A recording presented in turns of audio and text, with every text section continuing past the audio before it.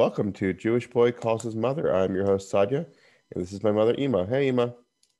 Hi, how you doing? Let's have a disclaimer. Anybody listening to our podcast must be just itching for boring conversation. It is what it is. Yeah. No. This week's conversation we're talking and about. If we didn't entertain you, that's not our problem. It's yours. Exactly. Just blame somebody else. Kick the can.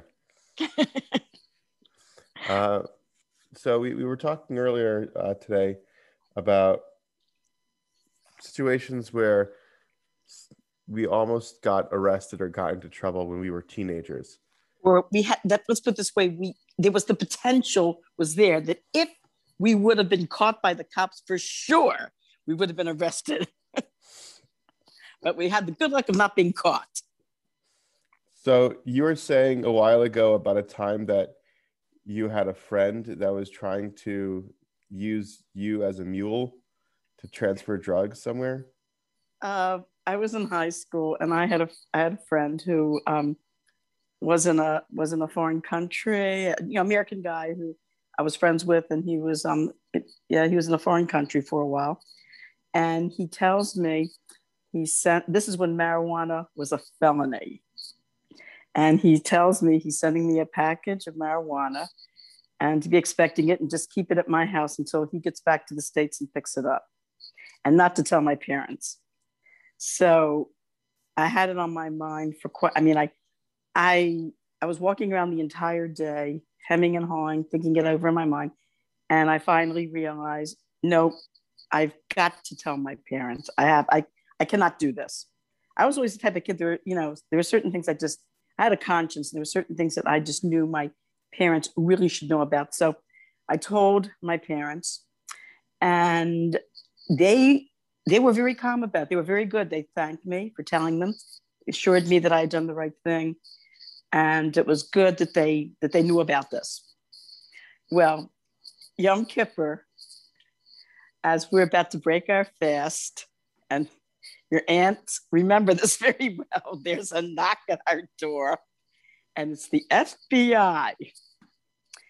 And what surprised me was, if I were an FBI agent handling a possible marijuana distribution, I would think teenagers, like me, my sisters, no, they totally ignored us. Instead, they spoke to our parents. And they said evidently it was a sniffer dog that had intercepted the package. And my parents just, they were very good. They didn't want to get this young guy into trouble.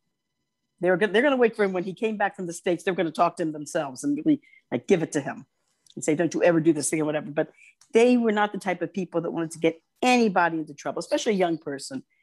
Because, like I said, in those days, to be caught with marijuana in those days, even a little bit, whatever, could land you in jail for, would you believe, 15 years? Kid you not.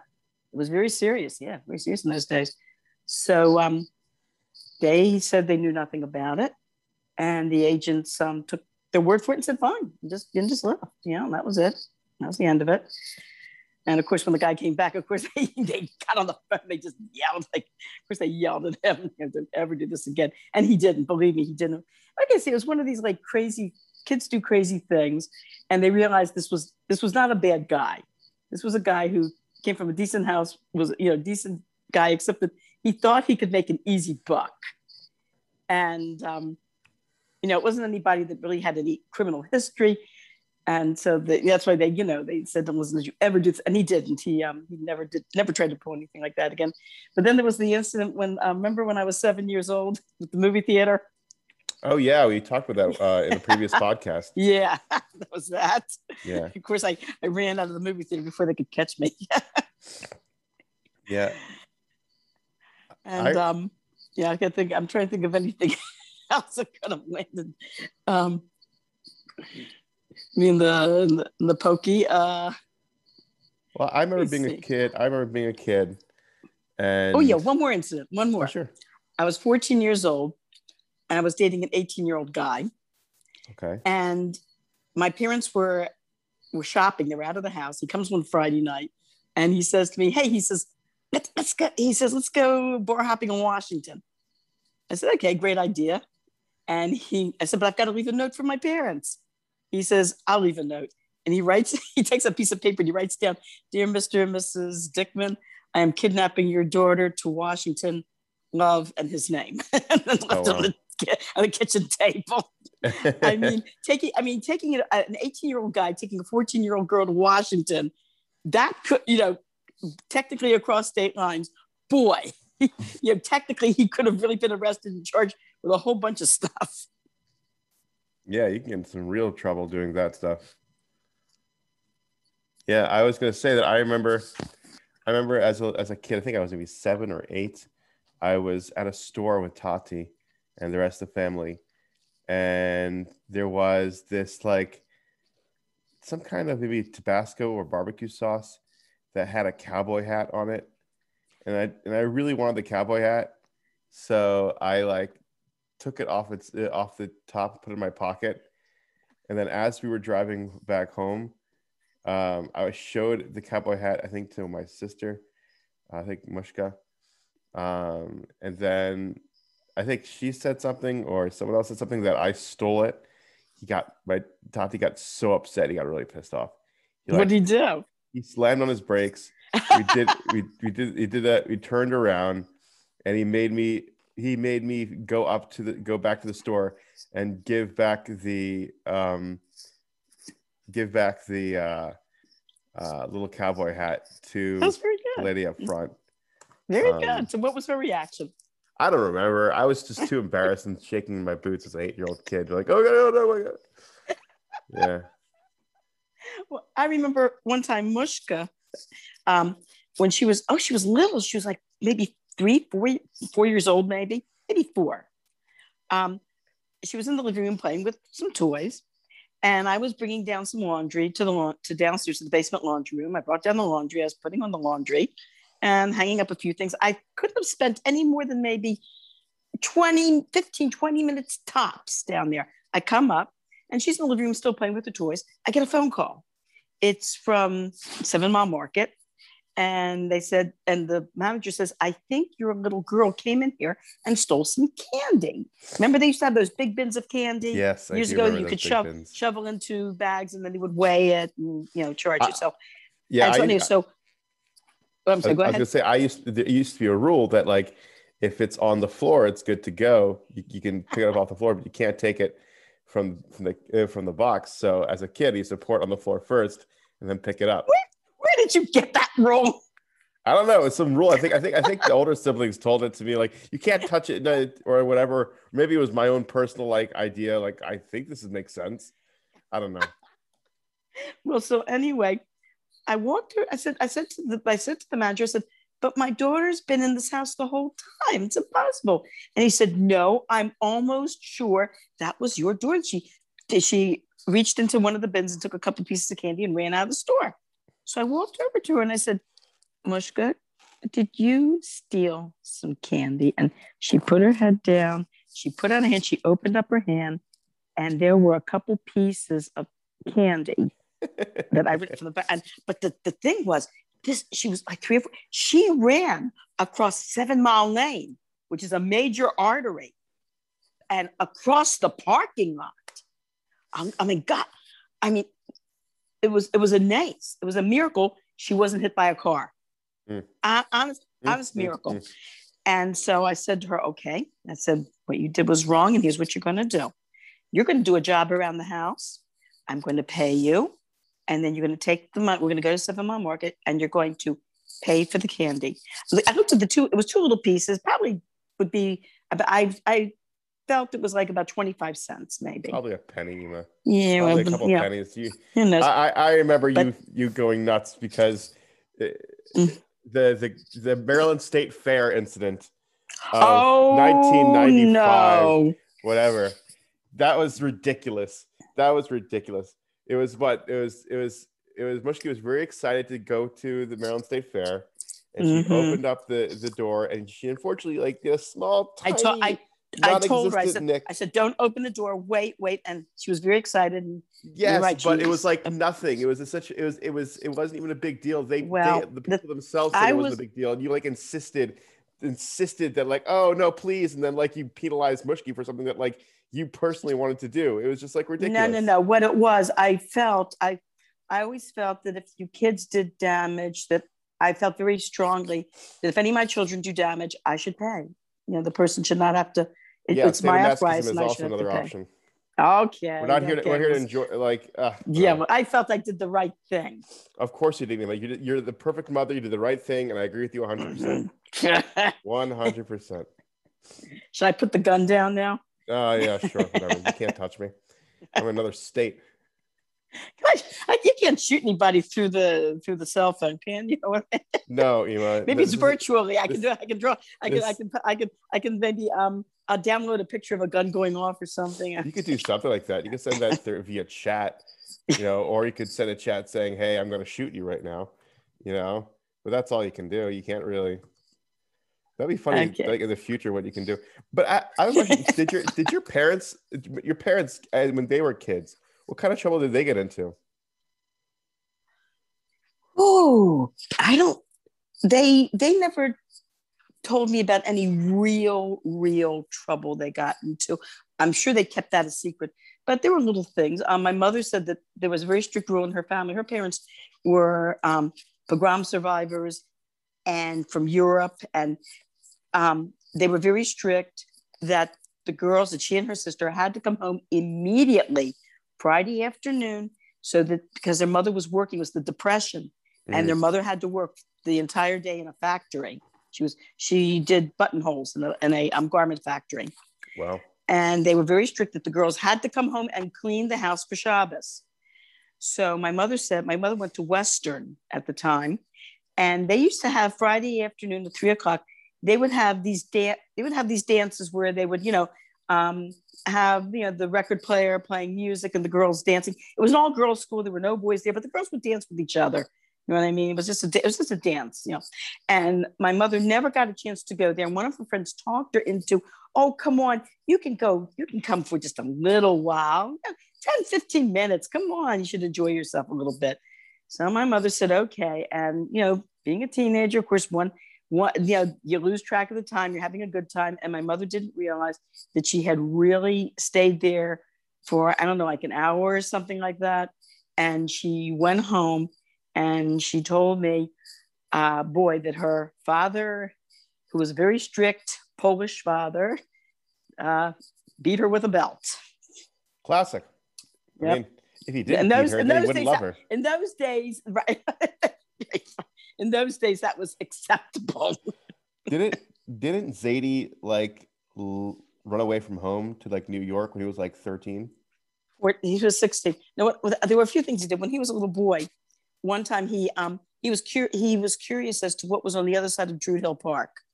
So Druid Hill Park is situated actually in the middle of Baltimore, and a friend of mine and I did that one time when I was in college. We decided to hike the entire way across the park and see where we wound up. And we started off around Druid Hill Avenue, around Reisterstown Road, Druid Hill Avenue, and we wound up. We couldn't believe it, like all the way around Falls Road, where the old Steve silver factory used to be. Like, is that Hampton? I think that's Hampton, if I'm not mistaken. It goes like right across, the city there. So he was curious as to what was on the other side of the park, and he hiked all the way across. This was like, he was like, I think 8 years old, 10 years old, something like that. And he got lost, terribly lost. And he went to a policeman crying, and the policeman took him to the station. In those days, when a kid was lost, while they were calling your parents to calm you down, they would treat you to an ice cream. So he was really thrilled. The policeman treated him to an ice cream. And of course, his father came and picked him up. Okay. So then he told his younger brother, if you come with me to the park and we get lost, the policeman is going to get you an ice cream. So his brother, who was 8 years old, went with them. They hiked across the park, purposely got themselves lost. And so my father went up to a policeman. Hey, I'm lost. The policeman says, okay. I don't know if it was the same policeman or not, but he said he was having a good time. He had an ice cream cone, but he says his younger brother was so upset he was crying and crying and crying and couldn't eat the ice cream. Poor buddy. So then he tried it the third time. This time his father came to the police station and beat him and whipped him on the touch and yelled at him and says, next time you get lost like that, you can stay lost. That's awesome. But tell me about at, like you said, at 16 he left home? Well, yeah, he had a very sad home situation, and his father made him quit high school when he was 16 to work with him on the truck. And it was one day where his father was really getting on his case. His father was on, I don't know. I guess I can't judge his father. I wasn't raised in the Ukraine in the early 1900s, so I don't know how I would have turned out being raised in that environment. But his father was really on his case and yelling at him. It was one of these days where, his father was in one of these moods where he could where his son could do nothing right, and how dare he live and breathe. You know what I mean? Wow. So my father got so irritated that as the truck was rounding a corner, he was sitting on the back of the truck. As it was rounding a corner slowly, he jumped off and just ran and decided he was not going to take it anymore. He hitchhiked all the way to New York. And when he got to New York, he met a group of Black teenagers, and they invited him to come live with them. They lived like in this shanty, like this shack. They were all homeless. This was the Depression. These Black kids were all homeless and basically just living together in this little shack, trying to do whatever they could to earn money, however they could. Well, these teenagers, being Black, were not able to find jobs, but my father, being white, was able to find a job giving out advertisements, what's that called? Hand advertisements. What would you call them? Just advertisements, just handing out advertisements. Yeah. There's a certain term for them. Bills, something. Bills, hand maybe. bills. I think bills. Hand bills? Maybe. Is it hand bills? Something like that. A certain term for them. And so my father would help them he would take the little bit of money he earned and he would buy hot dogs for the cheapest thing you could buy. So he would buy hot dogs for everybody, so at least they could eat. So he told one of the Black kids there, he says, hey, why don't you come with me and I'll take you to the boss. I'm sure the boss will give you a job too. And this boy said to him, no, he says, don't you understand? He says, they're not going to give me a job. I'm Black. And so my father, of course, they called themselves in those days Negroes. So my father, said, come on. My father could not believe that somebody would deny a job to someone just because their skin was Black. So my father took this boy to the boss, and the boss he said to him, I can't give your friend a job. He goes, why not? He goes, because he's a Negro.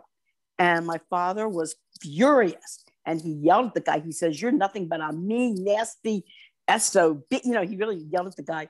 After that, my father lost his job too. But he apologized to this kid. He felt so badly. He says, I can't believe it. He says that they wouldn't give you a job just because your skin is Black. Mm. Did he go back then he went back to Baltimore, or he stayed in New York? What happened was he managed to find another job selling as a newsie. He got a job as a newsie selling newspapers.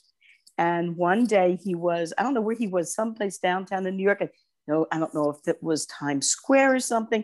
And he's selling newspapers, and he hears a voice behind him say, hey, Sonny, I'd like to buy a newspaper. Familiar voice. Turns around, there's his father. Oh, wow. Yeah, his father felt badly and went up to New York and was looking around for him. I think he went to the police, and they said, listen, the city is full of teenage boys that, are looking for jobs and looking to earn money. And so the police suggested to my grandfather that a lot of the boys that come here to New York do get jobs as newsies, and maybe looking like Times Square, like Central Park. They named him some of the main areas of New York where these boys sell newspapers. He says, maybe you can find him in one of these places. Wow. And my grandfather found him. Interesting. And he didn't get beaten for that or anything like that? No, he did not get beaten. I think my grandfather kind of learned his lesson after that. That's very interesting. But so anyway, one of the other things we wanted to discuss tonight was lousy movies, lousy performances. Well, I'd love to talk about that, but I think we're actually out of time. Do we? Okay, so maybe we can do it for another time then. We'll save that for another time, though. It's a nice idea. By the way, what did you ever? You never told me totally all that you've done when that almost got you arrested. We're out of time. We'll have another story. We'll have to figure something out. Oh, well. Didn't you get in some trouble in Israel? Oh, we won't go in there. Yeah, not just yet. But thank you so much for the listeners for listening. We really appreciate it and hope you have a wonderful day.